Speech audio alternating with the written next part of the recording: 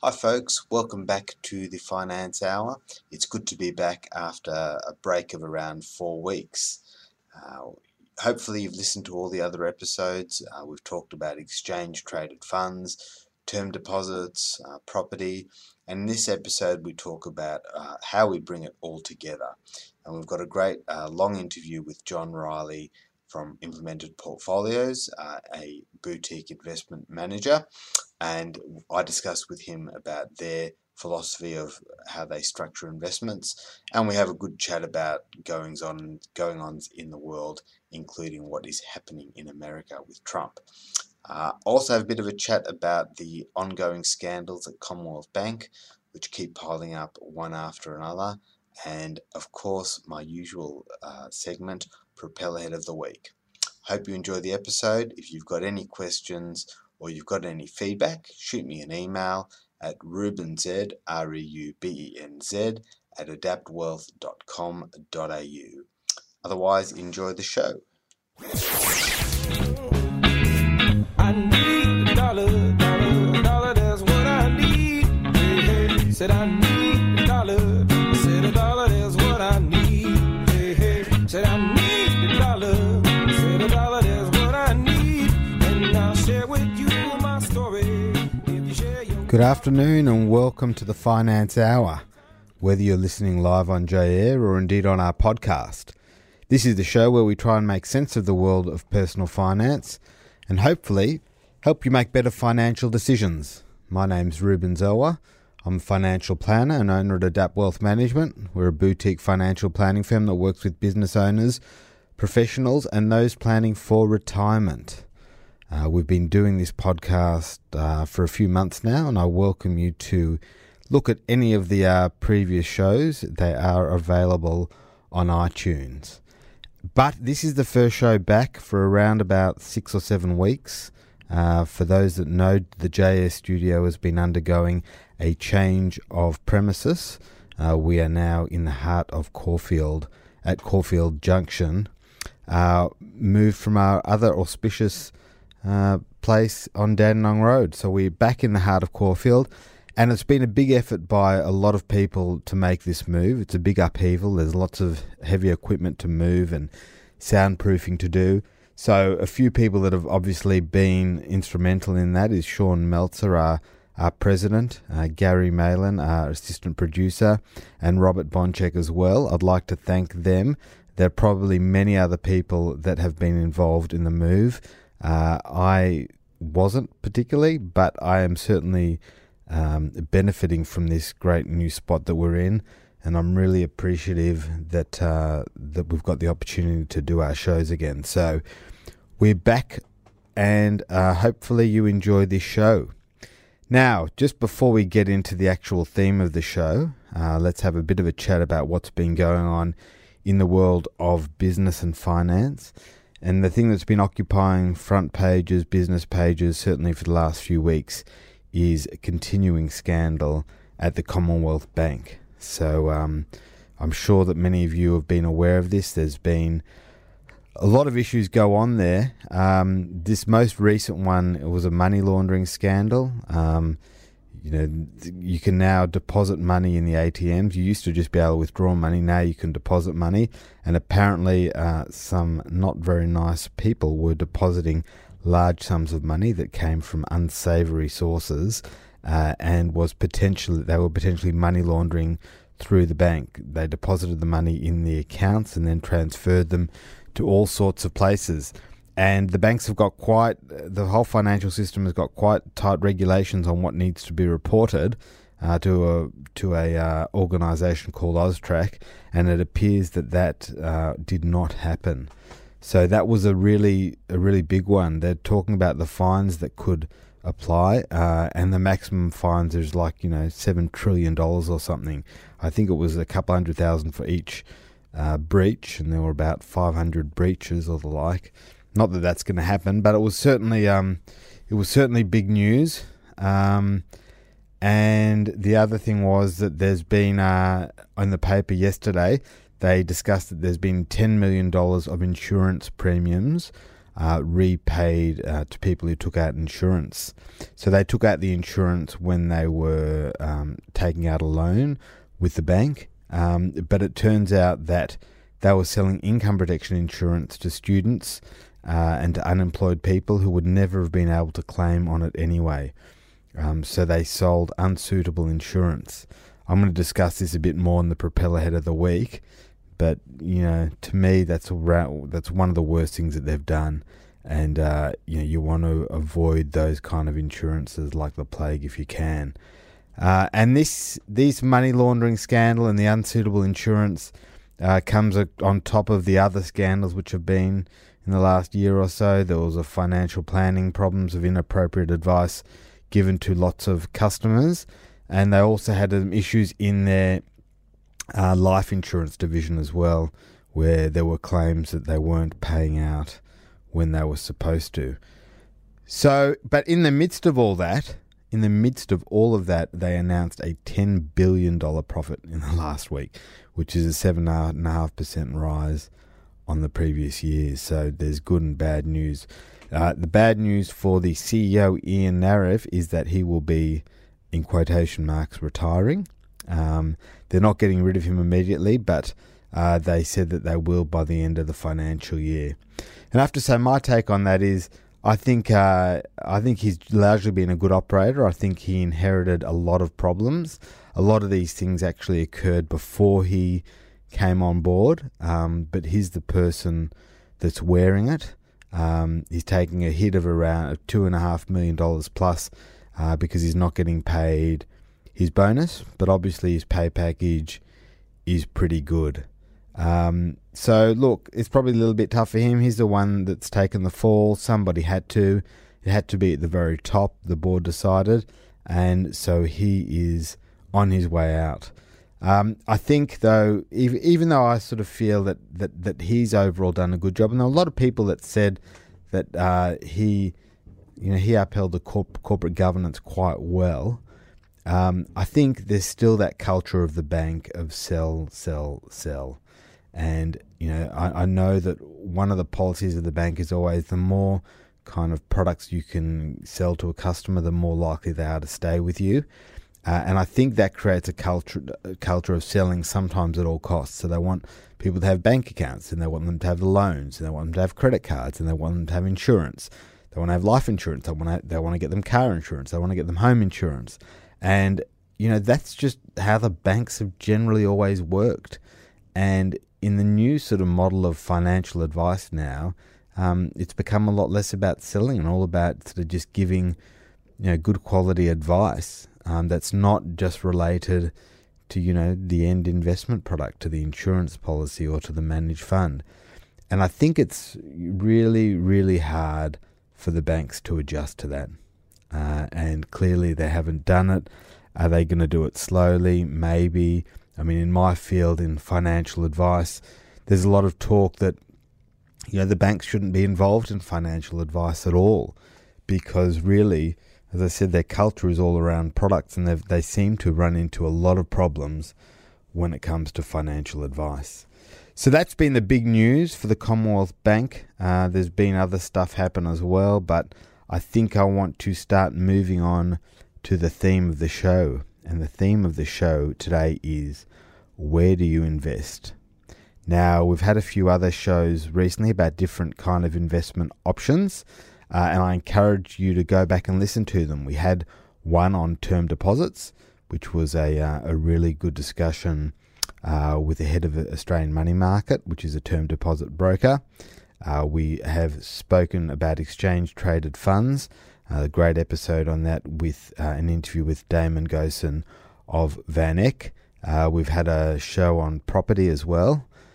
So we've talked about the different elements, but what we haven't necessarily talked about is how we bring it all together, right? How do we mix these different investments to get the right type of portfolio? So today, our interview is going to be John Riley, who is the Chief Investment Officer of Implemented Portfolios. Implemented Portfolios are a boutique investment manager which help in putting together portfolios for clients of financial planners only. And I've got to announce that I do work with them with a significant number of my clients.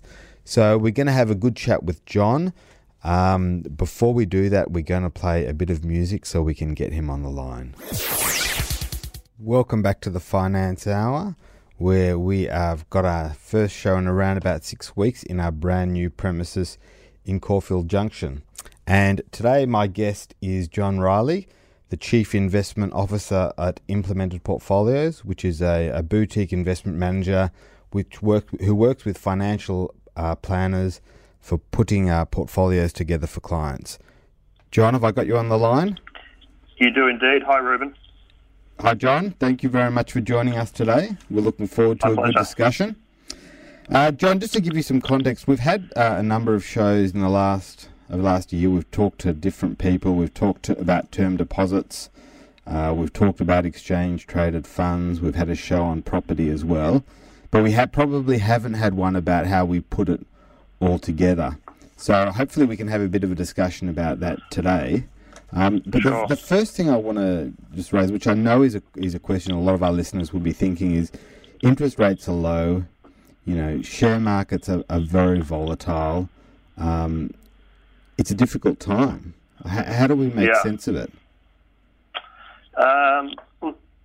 I think you're right that the low interest rate environment is probably the most important thing to think about in terms of putting a portfolio together now. And the sense that certainly we have, and the we I'm referring to is my colleagues on our investment committee when we discuss these things regularly, is that the likelihood is that interest rates are going to be in a lower for longer is the phrase that's become popular in that sort of environment for at least the next few years. The Reserve Bank has been on hold at 1.5% for the cash rate for a good while now, and it looks like maybe at least another 12 months or so without them moving on interest rates. And it's interesting, isn't it? Because this is Australia. We've got low interest rates, but America, relative to us, they're starting to increase rates a little bit, but they've even been a lot lower than what we've had. Yeah, that's true. And look, we had a much better experience through the financial crisis of just on 10 years ago now. We obviously haven't had a recession over that period, whereas you did see really sharp contractions in Europe and North America in particular. And so monetary policy is a tool to try and support an economy. Obviously, if you make money cheaper, it gives people more incentive to go and spend and invest. The problem that they got to in those major economies was taking rates to zero wasn't enough to start to see their economies start to recover. So they had to go into all these extraordinary measures like quantitative easing and all these other things, but essentially just pumping more money into the system. So, they're, as we said, nearly 10 years past that recovery scenario. In the US... the US, they've just started to. The Europeans are now just starting to talk about it. In fact, we may get a signal from the central bank president of Europe in the next couple of weeks when he speaks at a symposium in the US. So I just want to stay on that low interest rate environment, right, and the challenges that presents, because your traditional retiree would rely on term deposits, and the term deposit market is billions and billions of dollars. But what specific challenges does that low interest rate environment cause I think, us? Anyone who's been investing for the long term has become familiar with, or got used to much, much higher returns for safe investments. That's right. And so right now, safe investments just don't pay a lot. No. We've clearly been in situations in the past where you've had government bond rates in double digits, and term deposits would be in that sort of ballpark as well. But in a more recent sense, certainly 6 to 7% was what you could get without taking any risk. Yeah. And that's really a key concept in terms of putting a portfolio together. If it's the basic risk return scenario. If I'm going to take on extra risk, then I need to be compensated to do that. So, term deposit rates in Australia, we sort of focus at the longer end of those and look for 5-year numbers where you're probably getting around 3%. It's but interesting. That's still going to be a shock to a lot of people. Absolutely. It's interesting. We had a discussion with a term deposit broker, and he was saying the vast majority of term deposits, that people invest in 6 to 12 months. People just don't take that long-term view with them. No, that's right, and part of that's for that's an entirely rational decision because you're just not getting compensated to lock your money up for longer terms. So if it was a substantially higher return on a 5-year term deposit or even a 3-year versus a 6-month, then that might make sense to do it because most people are looking for a long-term steady income out of these sorts of investments. But if you're not going to get enough additional return to compensate you for locking that money up, then it doesn't make sense. And you stay short. So that's the term deposit market or the fixed interest side, and then on the other side we've got the what we call the risk assets. I know you refer to shares and property-based investments as risk assets. So what implication does the low interest rates have on those assets? Look, the principal one there is in terms of how we value those assets, and so part of it's just that sort of straight comparison we've been talking about. What do I get in a safe asset versus what do I get in a risky asset?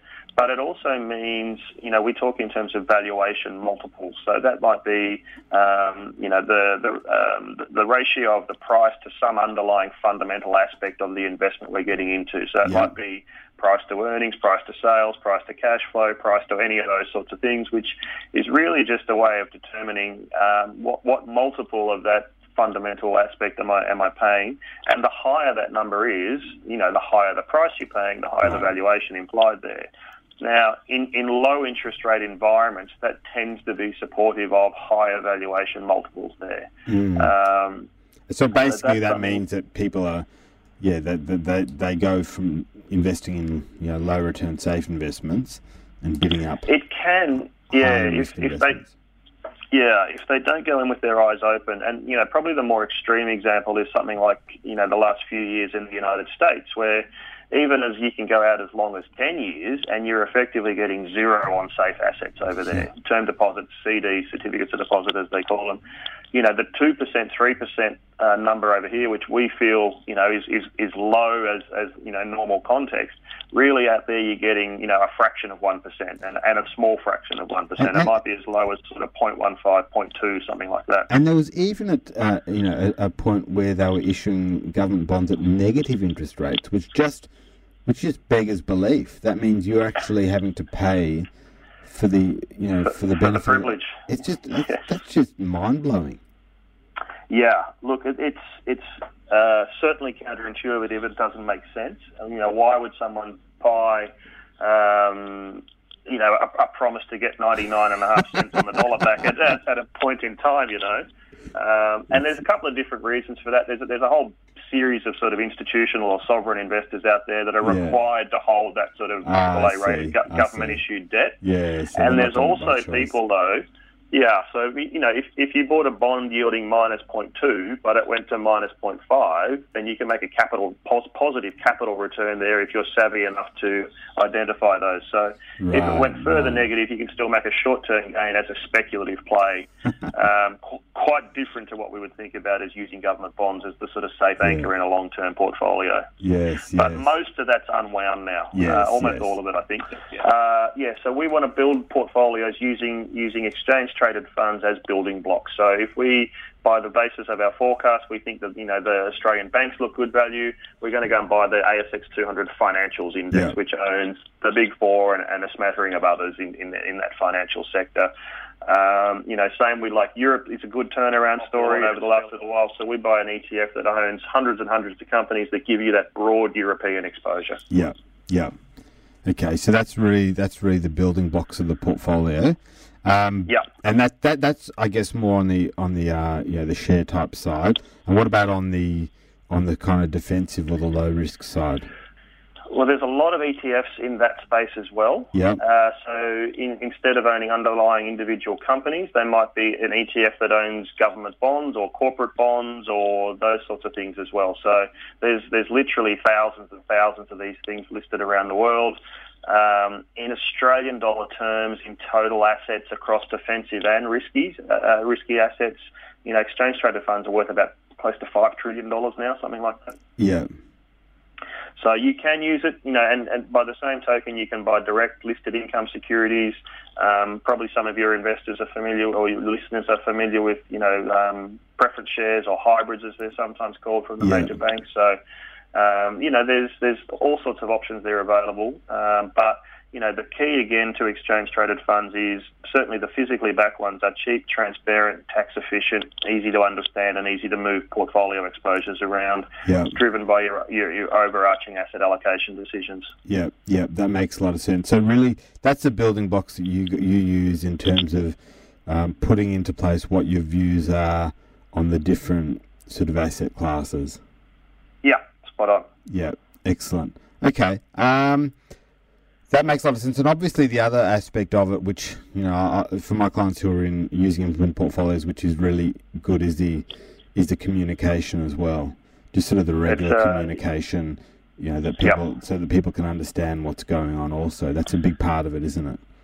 I think it's absolutely critical, and it's a really important part of my job. You're trying to get people to understand what they own and why they own it. And the critical advantage, that again, I'll use the royal we, as us as an investment manager, you as an advisor and your clients. If we can take a genuinely long-term view and buy those assets that are out of favour and are trading at discounted prices, and might take a year or two or even 3 for that value to be recognised, then we'll get good portfolio outcomes. But you've got to tell it, a clear story. You've got to have a transparent portfolio structure. So I spend a lot of time in terms of written communications as well. We do a brief note on a Friday afternoon that just, a little bit about what's been going on in the world that week and a couple of bullet points about some portfolio activity. There's a monthly and a quarterly note, which are a longer form, sort of 3-4 pages. And really it's about, what sort of headlines might investors have heard and want to get an understanding about, is that going to have an impact on my portfolio? Is it something I need to worry about? Is there an opportunity there? And then we try and supplement that with some face-to-face communication as well. So, there's that's the really valuable stuff where we can sit around and have a conversation and talk about, what we're confident about, what we'll happily put our hands up and say there's things we don't understand at the moment in certain areas, and just try and be transparent so that together we can take that long-term view, avoid the short-term, behaviours that lead to bad portfolio outcomes. It's a funny sort of game. When prices have gone up a lot, people feel more confident about buying into an asset, and when prices are discounted, they feel a bit more scared, a bit more trepidatious about moving into that asset, and so that leads to the opposite of what we should be doing, that buying high behaviour and selling low. Obviously we want to try and do the inverse of that as well. So that's probably a good segue, as you say, talking about interpreting what's going on in the world. And I mean, I suppose there's always uncertainty, but certainly there seems to be more volatility, particularly around the US with the Trump administration. I heard actually a great quote today. There's one crazy guy, with nuclear bombs, and then there's Kim Jong-un. I think I know where you're going, yes. Yeah, I did, So I mean, that kind of thing, and the Twitter things, and I get clients that are saying to me all the time, I said, how do we make sense of it? Because we're in uncharted territory here, aren't we, really? I believe we are, I don't think we've seen a precedent anything like this, and we're 6 months in. There's a couple of things to think about there. Any sort of analysis on any of the military options available for dealing with North Korea, there are no good options.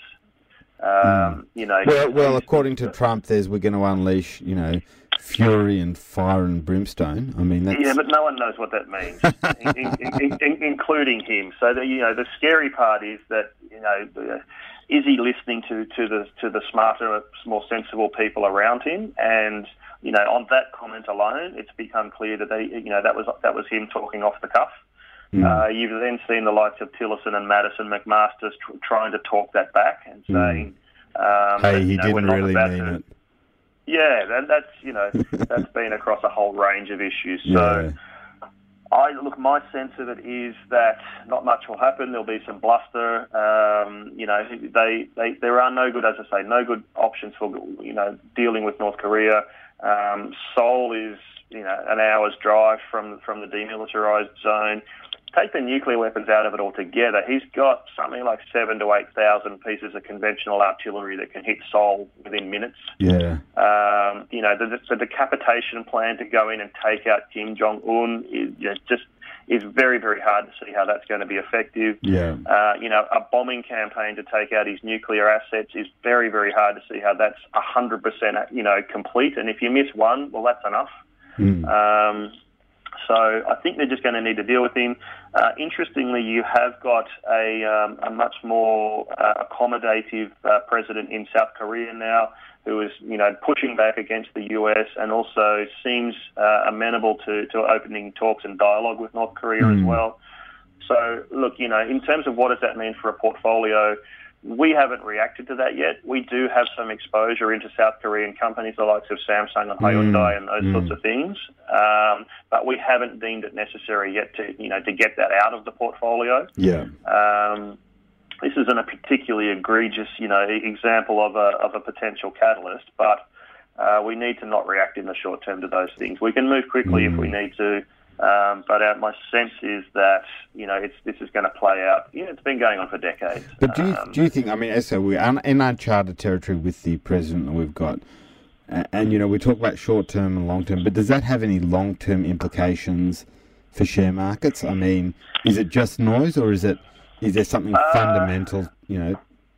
To it? No, there's a couple of things there. I never bought into. I will always remember waking up the morning after that November election thinking, that did actually happen. It is going to be President Trump, isn't it?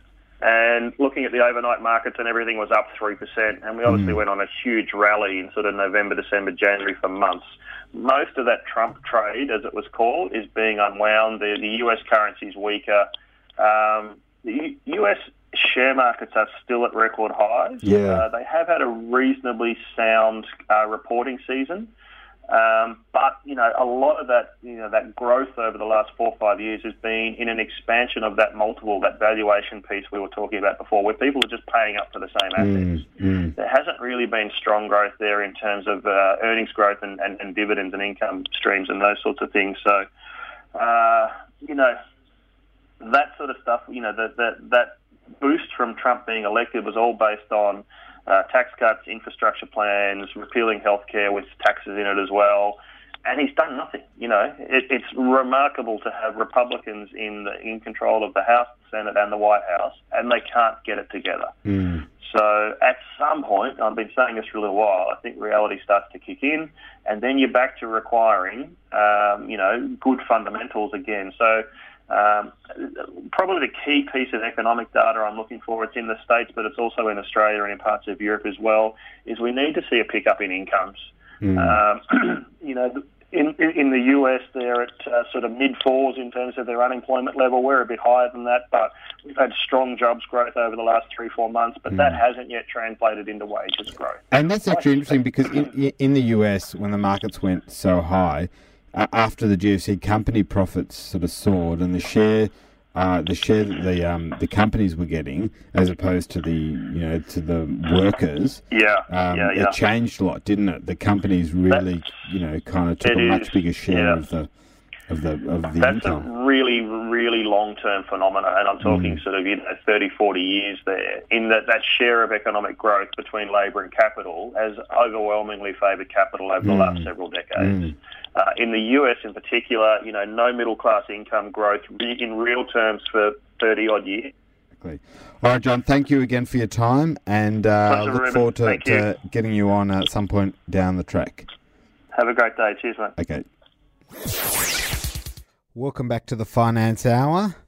We've just had a great episode, and now it's time for my usual segment, Propellerhead of the Week. And this Propellerhead of the Week is quite simple. Don't buy the automatic insurance that banks offer you when you take out a loan. It is generally garbage. The Commonwealth Bank have just had to refund about $10 million in those premiums because they were sold to people who didn't need it and wouldn't be able to claim. So that's the first thing. The second thing is, often with these types of policies, they don't go through any kind of medical underwriting when you apply for it. They don't check your health, but if when it comes to claiming, they can go back and retrospectively look at it, which is a problem. And the other problem is that when they recommend that cover, it's based on a very, very superficial assessment of your needs. So it might be, well, you've got a $100,000 home loan, so you need to you need to get $100,000 of insurance, but you might have a lot of dependent kids and you might have debts with other banks, and all they do is take the very, very superficial look. So my recommendation when it comes to insurance is to get advice.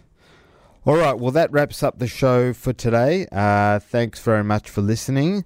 My name's Ruben Zelwer. You can look at any of my podcasts, the previous podcasts for the show, on iTunes by searching The Finance Hour, or you can go to the J-Air website as well, which I understand is still a little bit of a work in progress, but it is coming along. All right, then, that's all for me from today, and we will see you again next week.